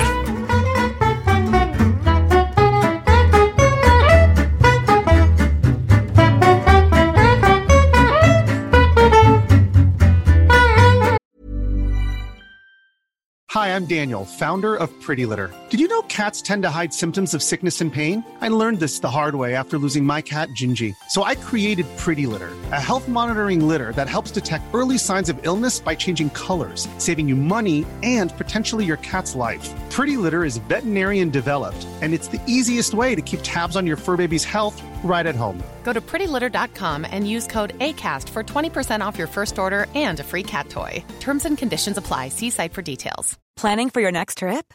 Elevate your travel style with Quince. Quince has all the jet-setting essentials you'll want for your next getaway, like European linen, premium luggage options, buttery soft Italian leather bags, and so much more. And is all priced at 50 to 80% less than similar brands. Plus, Quince only works with factories that use safe and ethical manufacturing practices. Pack your bags with high-quality essentials you'll be wearing for vacations to come with Quince. Go to quince.com/pack for free shipping and 365-day returns.